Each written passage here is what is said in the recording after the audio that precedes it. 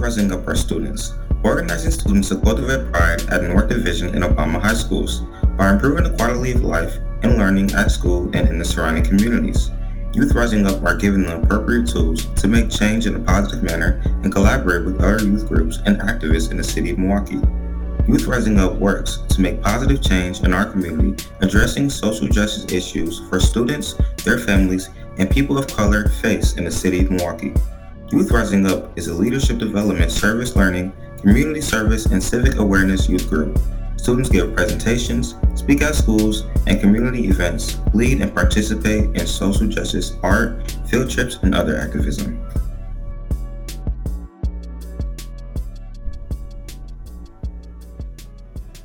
Welcome to Youthology, a student-led podcast for your listening entertainment. Today on Youthology, we will be talking to Lauryn Cross, a social justice activist and student at the University of Wisconsin-Milwaukee. Lauryn is a member of Freedom Road Socialist Organization and co-chair of Milwaukee Alliance Against Racist and Political Repression.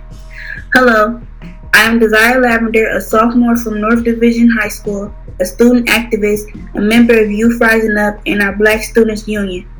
Kamora, do you want to introduce yourself to our listeners? Sure. Hello, I'm Kamora Caldwell, a sophomore from North Division High School, and a student activist, and also I am a member of Youth Rising Up and part of our Black Student Union at North. Hello, I am a sophomore from North Division High School, a student activist, a member of Youth Rising Up, and our Black Student Union. Hello, I'm Naomi, a sophomore from North Division Community High School, a student activist, and a member of Youth Rising Up in our Black Student Union. Hello, I'm D. Nasir, a freshman from Obama High School, a student activist, a member of Youth Rising Up, and our Black Student Union. So then we'll pass it on to Daryl. Hello, I am Daryl, a freshman from North Division High School, a student activist, a member of Youth Rising Up, and our Black Student Union. So we have Lauryn here today with us, and we will be switching off during the interview. Feel free to take our questions in any direction you see necessary, or even ask us questions. Now let's get on with the show. Welcome, Lauryn. We are so happy to have you here with us today. We know you from actions and protests that we have participated in with you, and many others that you have organized.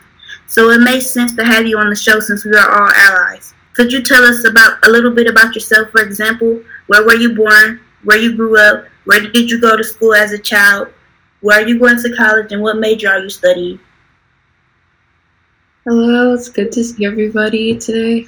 And let's start with talking about, I actually wasn't born in Milwaukee, unfortunately. I was born on a military base, a place called Fort Belvoir, Virginia. As a military brat, my dad, he was in the Army for 30 plus years or something like that. I think a lot of my awareness about social justice issues came from like what he was dealing with in the Army as a Black man, as a U.S. soldier being exploited. So yeah, I was born there, and then we moved to Milwaukee when I was about 8 or 10 years old. My parents got divorced, so my mom bought a house here in Milwaukee, and my dad kept a house in Fayetteville, North Carolina, which is like a little like micro community right outside of Charlotte, very country. So I would go there over the summers. I had simultaneous experience growing up in Milwaukee and Fayetteville. But I went to middle school at Hartford University. Hartford University is by the lake. It's actually on UWM's campus. And then I went to high school at Rufus King. Now I go to UW Milwaukee for nursing. And I'll be going back in a couple weeks. I still have a couple things to do before I go back. But I'm in my third year of nursing. I originally started out as pre-med, but I wanted something that combined more of my morals and my ideas as an activist. Not to say that doctors don't have power and free will to, participate in social movements, but I do feel there's a lot of stake as nurses, as especially Black nurses in the city. I've done work under my mother for a long time. She was the president of the Black Nurses Association.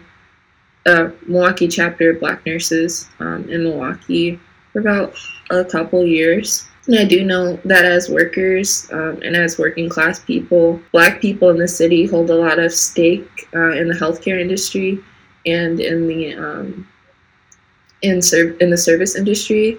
And so if they do, not saying that they don't, participate in things called like unions, things to build worker power, I feel like we have a lot of sway.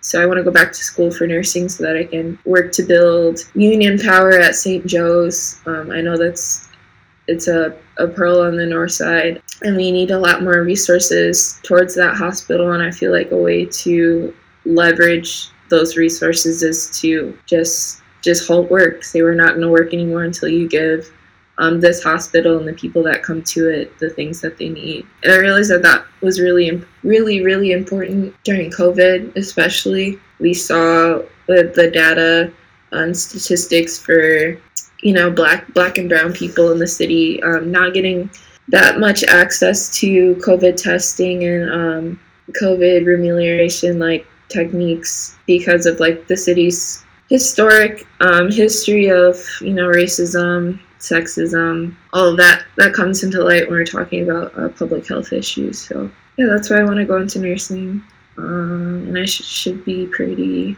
much done in about a year or two. So when you said like racism and sexism all have to come into play with a health issue, like could you like elaborate more on that? Sure. So speaking from one of my org's unity statements, capitalism is the enemy. I'm sure a lot of you know about what capitalism is as a social system, but it's predicated on benefiting the few and not the many. And then that's where you get a lot of these ideological issues coming into play, like racism, it only benefits the few, like sexism, it only benefits the few. So when you have a system that thrives off this dynamic, then you get a lot of issues that thrive off that dynamic as well. So, and America itself was founded upon like racist, misogynistic like views, white supremacist views, and ideals. So there's no way to eradicate that with the systems that we have currently, like healthcare, like our economy, without starting over. I want to move on to the next section of questions. So could you tell me, how did growing up in Milwaukee affect you as an adult now? I feel like growing up in Milwaukee, or I feel like anyone in America that grew up in like a public education system got to know like, things that were missing in their communities, things that like their communities needed to thrive like pretty quickly. And that like what I call class consciousness pretty quickly. So I feel like that changed me. I originally got my work started through causes for environmental justice. I didn't really talk about that, but I used to be a part of a group called Youth Climate Action Team, and that was where I first met some members of YRU. Growing up, I used to live on Sherman Boulevard, pretty close to Washington High School, and we had issues with lead way before Flint. We were hearing about the issues in Flint, Michigan. Like I would run the bath and the water would just be dark brown, and it would just be like kind of like a normal thing. For my mom to tell me to wait until like it would run a bit clearer, and this obviously wasn't okay. But because of like Milwaukee's history with redlining, segregation, North Side is like heavily populated and historically Black. It's same for the South Side and historically like brown communities. There's a concentrated number of like lead service lines in areas where there shouldn't be. So I was pretty early on aware of like environmental racism and that issue. I feel like Milwaukee changed me in that way. As far as I got a lot of my like knowledge and anger about health issues and all those predispositions for Black and brown people in Milwaukee from my mom, and how much she complained about them and did work around that. I applaud the Milwaukee chapter of Black nurses because they've done a lot of work for educating in the community. I'm not so sure now. They've kind of died off now, but maybe in the future they'll do more. So Yeah, I think Milwaukee changed me in those ways. It still continues to change me. I still continue to learn from my elders here in the city and from people who are younger than me in the city. So, yeah. So for a second there, you spoke on environmental racism. So have you ever experienced racism yourself as a Black woman or as a student? I don't think, like, as oppressed people, it's possible to, like, walk through society or live your life in America, especially without experiencing racism in its many forms. I myself have dealt with it a lot. I feel like my first experience with sort of like petty racism, or like maybe people like expressing like racist beliefs, is I think this goes for a lot of people who live in the inner city. I did club volleyball, so I would have a lot of practices out in the suburbs where obviously, like, because of segregation and racism, a lot of white people from the suburbs didn't have that much experience with Black or brown people. And I would get into a lot of like arguments or disputes with like players and their parents because of like backwards ideas that they held. And that's just from learning from their parents learning from their parents, and not being re-educated. I have a bunch, especially in like the organizing world. There's a lot of, I want to say, like, predatory nonprofits who don't necessarily like understand the Black experience, can kind of like use and not like build relationships with organizers, and just kind of like use them for platforms, or like to have like, what I'm talking about is tokenism, just like picking Black people to be the face of whatever org they have, without actually like using their ideas or having them have like an actual seat at the table where they're discussing whatever they want to do. Not so much. I haven't experienced it in like areas where it felt like I was like the majority there as far as like identity goes. I definitely can agree with that. A lot of people experience it, but of course we don't want anybody to experience it. So, you know, it's a good thing where when we hear somebody say that they haven't experienced it to the max or to the extreme. But with that being said, I'm going to pass the mic to Kumar. Okay, hello again, Lauren. My first question would be, what groups are you involved in and out of UWM? Sure. So first and foremost, I'd say the group that I'm the most involved with as a co-chair is the Milwaukee Alliance Against Racist and Political Repression. So we're a chapter of the National Alliance, and the National Alliance Against Racist and Political Repression was formed out of the Free Angela Davis movement, and Angela Davis founded it as a sort of like a thank you for all the many like campaigns that Black Panther members and like activists all over the country did to get her free. And she did that so that she could free other political prisoners and continue the work of anti-police brutality. So that the original National Alliance unfortunately like died out due to COINTELPRO and a lot of efforts from the FBI to sort of like crack down on radical Black and brown activists, but it was refounded in 2019. So Angela Davis and the original members who founded it, as well as me and some other activists in Milwaukee, went with other organizers around the country to a conference at the Chicago Teachers Union building in Chicago. I think that was in 2019. And that was the refounding conference, sort of like their kickoff to create more chapters. So then we created MARPER at the height of the George Floyd uprisings in 2020. And that's what we've been working on. Another group that I've been a part of is a Freedom Road Socialist Organization. And it's an international group, but it does have its base here in Wisconsin as well. And the sort of like one of the points from the mission statement of that group is that capitalism is our common enemy, and they're basically like we won't have any resolutions until that outcome are defeated. And the political ideology of Frizzo, or members of Frizzo, are like Marxist-Leninist communists, and we are like following that radical tradition to sort of rebuild the Communist Party of the U.S. There used to be one in the U.S. There still technically is one in the U.S., but it's run by people in the FBI. So it's not exactly safe for organizers or activists. But yeah, we want to build like an authentic one, one that people, like it was in its height when Harry Haywood and all these other really like highlighted activists, Angela Davis, Assata Shakur, Tupac, well, they were all a part of it and carrying cards for this org. We want to create that, what they had. So that's the aim of Frizzo and what we do. Yeah. Okay, thank you for that. My next question is like, you already kind of explained it, so I'm going to try to change it up. So the question was, could you explain, because I was actually interested in Marxism or communism. I don't know what that is, but I really want to know.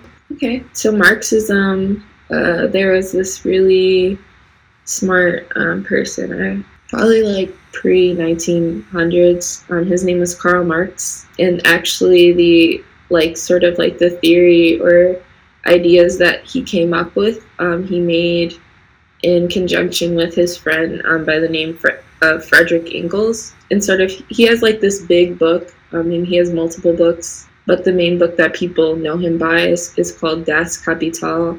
And in that book, he details like what capitalism is as a system, as an economic system, but also what it is as like a social system, and how that kind of bleeds into like everyone's, how they live, what they do. Sort of like we're all sort of like the byproducts of capitalism. Like anything that has to do with identity, anything that has to do with like what class we're coming from, the way you live and work has a lot to do with what you believe in your ideologies. That's where I got the idea that working class people know a lot more about like what's needed in their communities and what's going on in their neighborhoods than like ruling class people, because they don't necessarily need that to survive. Like, I need what's in my immediate community right now, so it would be beneficial for me to know, like, have a general sense of like what's going on. People who come from like richer families or like richer walks of life don't necessarily need that.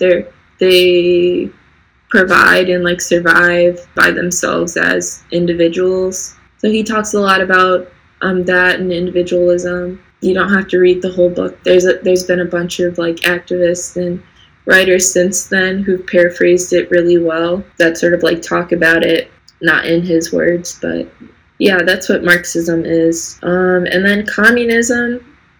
So the definition of communism depends on, and I'll use ideology again. So like, or the definition of communism kind of depends on like what political belief you undertake. I'd say that during like Reagan's era in the 80s, there was a crackdown on like communism. Back in World War II or I, there's a crackdown on like things that could be seen as like communism, or you could report on people who you thought as like were communists. A lot of activists and organizers who didn't necessarily like retain a certain like ideology or political belief, just because they were black or brown or radical, were labeled as communist and thrown in jail for such. So I'd start out with saying like, you have to be aware of that, and I feel like every day I'm combating that within myself, like, communism a bad thing, like Stalin like killed all these people, which one wasn't true. There's a lot of people who were social leaders in the past that were very like revered and people loved them. MLK himself like identified as a socialist. So there are a lot of people who have like left-leaning ideas that weren't necessarily like had that label as like a communist or socialist. But communism, ideally, and we're speaking ideally because it's good when you're talking about politics to never come up with sort of like this utopia of an idea, because things historically and materially don't always come out that way.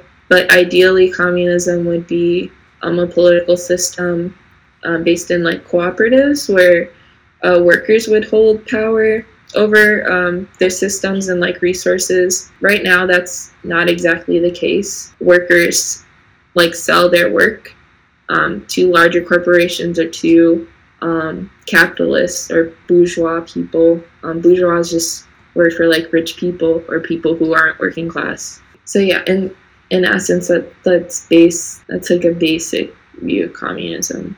Thank you very much for that. Very much gave me a very much clear view of what it is. But my last question before I pass it on to my dear friend Naomi would be,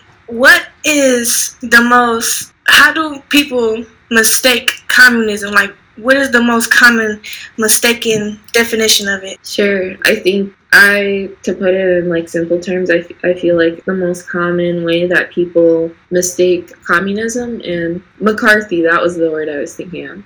If you look into that, there's like this huge period where people in education and the United States government like worked really hard to sort of like reframe the public's like ideas of like what politics are and like political education is. A lot of that unfortunately made people think of communism as sort of what it is on the opposite end of the political spectrum, and that's fascism, where people don't necessarily like have a say in what's going on in the society that they live in. They don't take part in democracy. Communism at heart is very, very democratic, and there are socialist countries today, Venezuela, China, New Zealand, Vietnam. Like there's a bunch of socialist and communist countries alive today. I feel like another big mistake is to kind of like crap on those countries for invading or doing terrorist things to the U.S. when time and time again that's been proven not to be there. But like I don't think of it as any fault to people. U.S. propaganda works really hard to do that and to make even like something as like simple as socialism a bad thing. So yeah, I feel like that's the biggest thing. If you want to look into like later today, like what fascism is, that'll probably be way more familiar to you than what communism actually is. So okay. Thank you again, Lauren. I'm gonna pass it on to Naomi. There you go. Hello. Hi, Lauren. My first question to you is, we know you are an activist, so why do you do this work, this type of community involvement, organizing? Sure. I think sort of like the dedication to it came from out of like the climate justice movement and being inspired by people that were my age. I'm not saying that other social justice movements don't have other individuals who are around my age, but the youth climate movement was pretty inspiring because it was like younger people, like mainly younger people leading and organizing. I feel like we don't really see that much anymore in other social justice movements. I feel like they kind of leave it on the older generations to do that. But I do think it's just as important to like carry on older generations' work. About a week ago, we did a campaign to rename Lindbergh Park to Lucille Barron Park. And Lindbergh has a lot of names and like city street names, building names across Wisconsin. He was a fighter pilot, but he was also a Nazi and was closely worked with Hitler himself, got an award from like Hitler's secretary at the time, talked in Germany a lot about building a wall around Germany that would keep out black and brown people, and then held a position in the city in Milwaukee for a couple years. So I think we thought it would be worthy to rename the park to Lucille Barron, and she's a matriarch of the original Marper. She's a bodyguard for Angela Davis, and she did a lot of work in the city. So I think it's cool to continue her work and others like hers work, and it's important. I feel like a lot of the stuff that we fight for today is exactly the same as it was 40, 50 years ago. So that's why I feel like it's important to make sure that the work is continued and that the work is completed. Wow, that's very interesting. That leads me to my next question, which is, how long have you been doing organizing work? I was just talking about this the other day. I'm 20 now. So I've been doing work for, I'd say like 6 or 7 years, so not that long, but pretty early for most people who get into the work of like police crimes. I think as you guys seen like last year, it can feel like years within years doing organizing work. 2020 felt like 2 years. So yeah, that's kind of weird to think about. Yeah, that's really weird. Yeah, I understand. I feel the same way. Who are you fighting for? First and foremost, everyone in Milwaukee, everyone that comes from any time that I've like looked for resources or like reached out and taken things from the community. I hate when people say give back because it seems so light now. That's really important, giving and taking, and continuing that cycle. I do it for victims of police brutality that often share like similar stories to me. I forgot to mention, I don't know if you guys know Kimberly Motley. She's the attorney that's been doing a lot of the work around the D3 case, specifically Alvin Cole's case, and representing the Cole family. She's my aunt, and her husband back in 2010, I think, he had an incident involving the police. My uncle is a victim of police brutality. He died before I was born. So I have a lot of ties to that. I do it for them. I do it for families who similarly have not had justice. I do it for people who aren't necessarily able to organize, don't come from class backgrounds that give them the time to participate, but are really supportive when we do come out and support them. Yeah, I do it for everyone. I do it for the earth.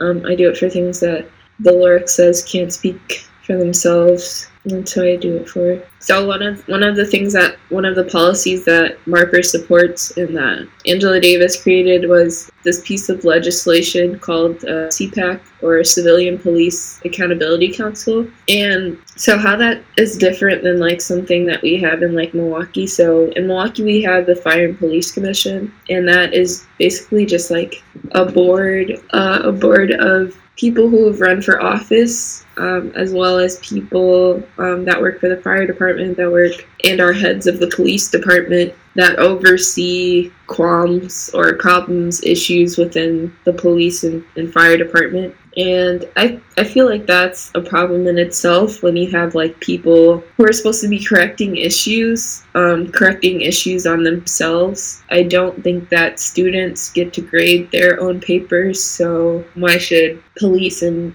fire, people who have like very big stakes in our communities, be able to do that for themselves? So CPAC would be like that board, but it would be replaced with community members, people who have stake and should hold power over things that affect them. And through that, we'd be able to do things like defunding the police, rerouting that money into like better public safety measures.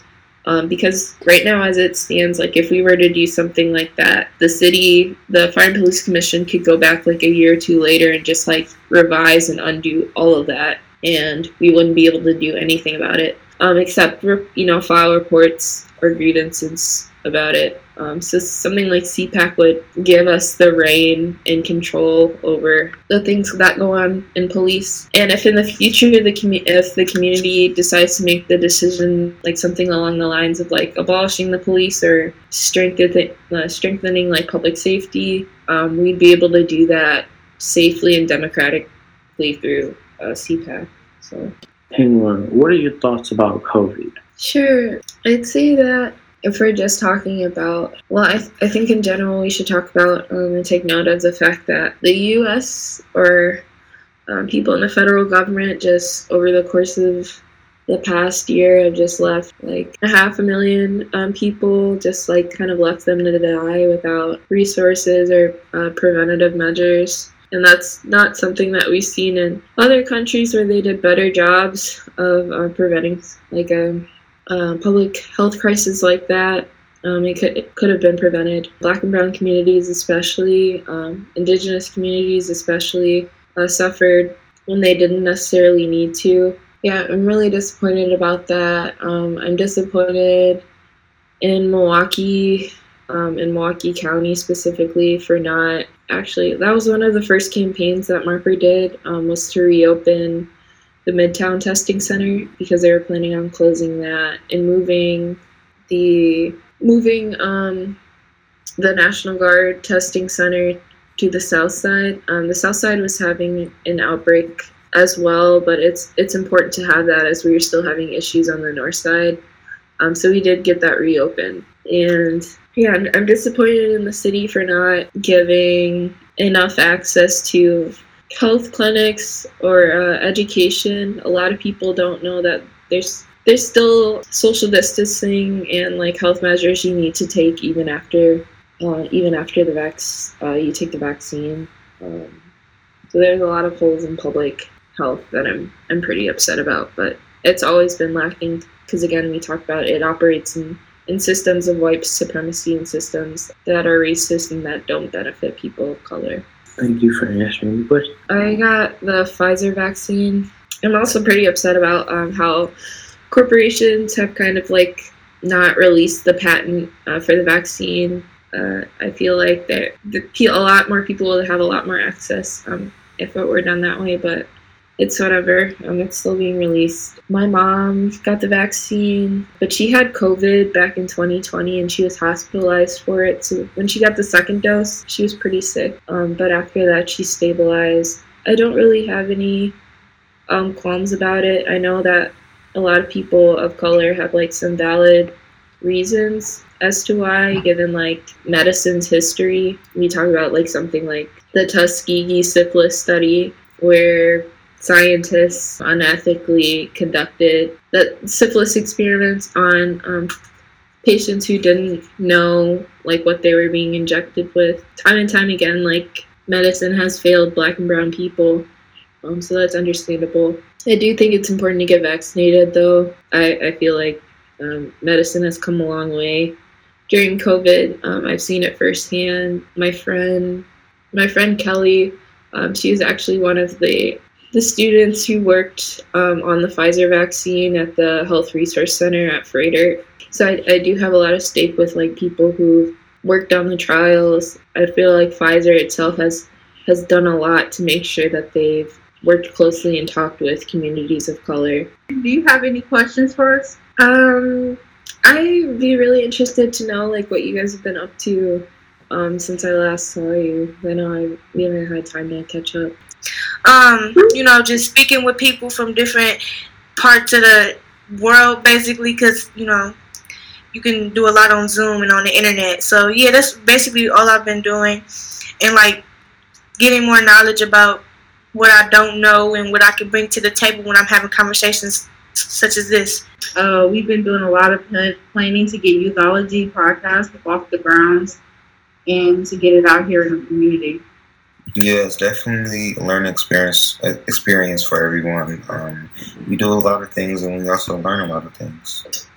Take it away, Naomi. So we've been having meetings about how to make our food better in a school building and how school will look like next school year and now with COVID-19 being around.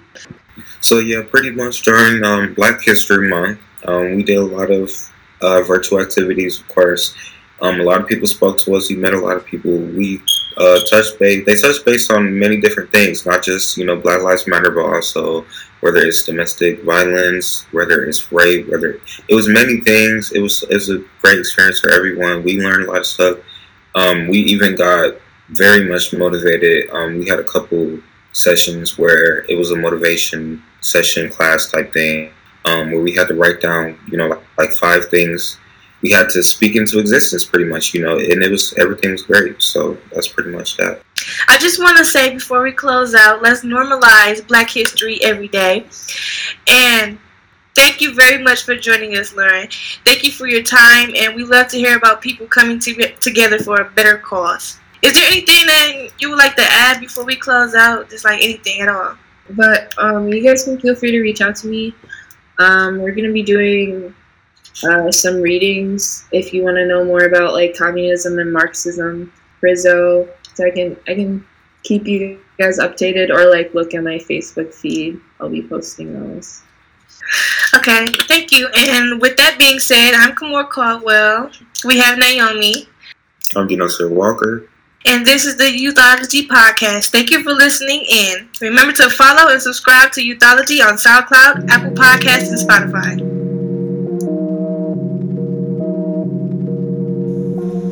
And a word from our sponsors. The ACLU of Wisconsin is a nonprofit, nonpartisan, private organization with 16,000 members. Support its efforts to defend the civil rights and liberties of all Wisconsin residents. For more on the ACLU of Wisconsin, visit aclu/wi.org and click on About Us to learn more, and like them on Facebook or follow them on Twitter and Instagram. And also, with support from United Way and the Milwaukee Community Schools Partnership, where the goal is to transform schools into places where students, families, staff, and the surrounding community can work together to ensure every student is successful, like Milwaukee Community Schools Partnership on Facebook.